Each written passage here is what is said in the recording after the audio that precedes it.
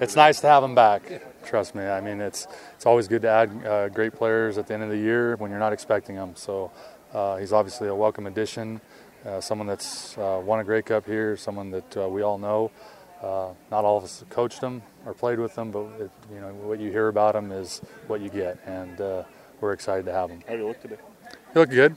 I mean, you never can tell. We're not going full go yet. It's just kind of knocked the rust off a little bit of a practice, but he still can run, he can still move, and he can still turn, which is good for a DB. A veteran like Aaron, who hasn't exactly played in this system, but he's a vet. He's been in this league for, I think, 3-4 years before he went to the NFL. Does that help a guy like Grimes that he can, just step in and adapt quicker than maybe some others? Well, yeah. I mean, that's the deal with the CFL is this time of year when you're bringing new guys in, it's hard to adjust to our league if you've never played in it. I mean, there's a lot that's going on. You've got, most teams have played 12 to 13 games, so there's a lot of continuity there. There's a lot of different things that are being thrown at you if you've never played up here. Anytime you have an experienced guy coming up, the learning curve is a lot smaller. No matter whether he's been in the system or not been in the system, he's able to pick it up faster. Defenses are defenses, offenses are offense. They all have different terminology. They all tweak things a little bit differently, but he'll have no problems picking up what we're doing. You look at this game, you got Winnipeg that's 4 points ahead of you, and they've got, I think, a 7-point bulge in the home and away series. This is larger than your average bread box all of a sudden, right? Yeah, I mean, it's a big game. No matter whether way you slice it with bread, it's a big game. So, first and foremost on our mind is winning that game. But obviously you want to win the season series as well. So that has to be accomplished by beating them by 8 points. But our focus is on winning. We need a win. We understand that. That's the only focus we have this week. We're not looking back. We're not looking ahead. We're looking at one thing only, and that bullseye's on Winnipeg.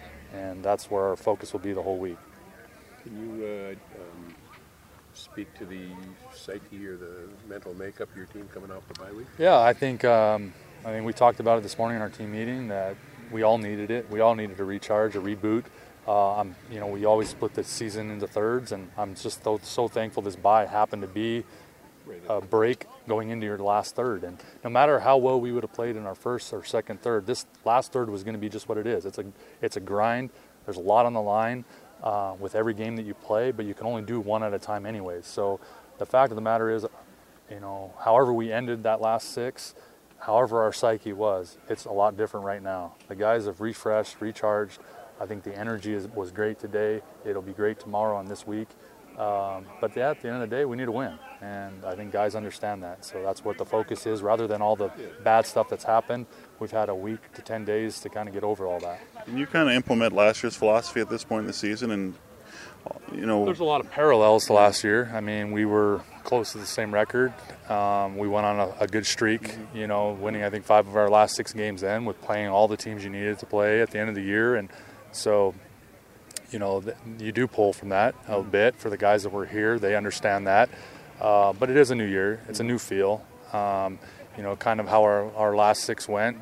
Like I said, you have to wash that away so that we start thinking positively again, because no matter what, all the things we went through in the second 6, we went through worse in the first 6 and somehow overcame all of it. Yeah. So, we still know what we have here. We just have to go out and prove it again. And I think that's what this week is all about for us. Bringing in Swayze Waters, very capable.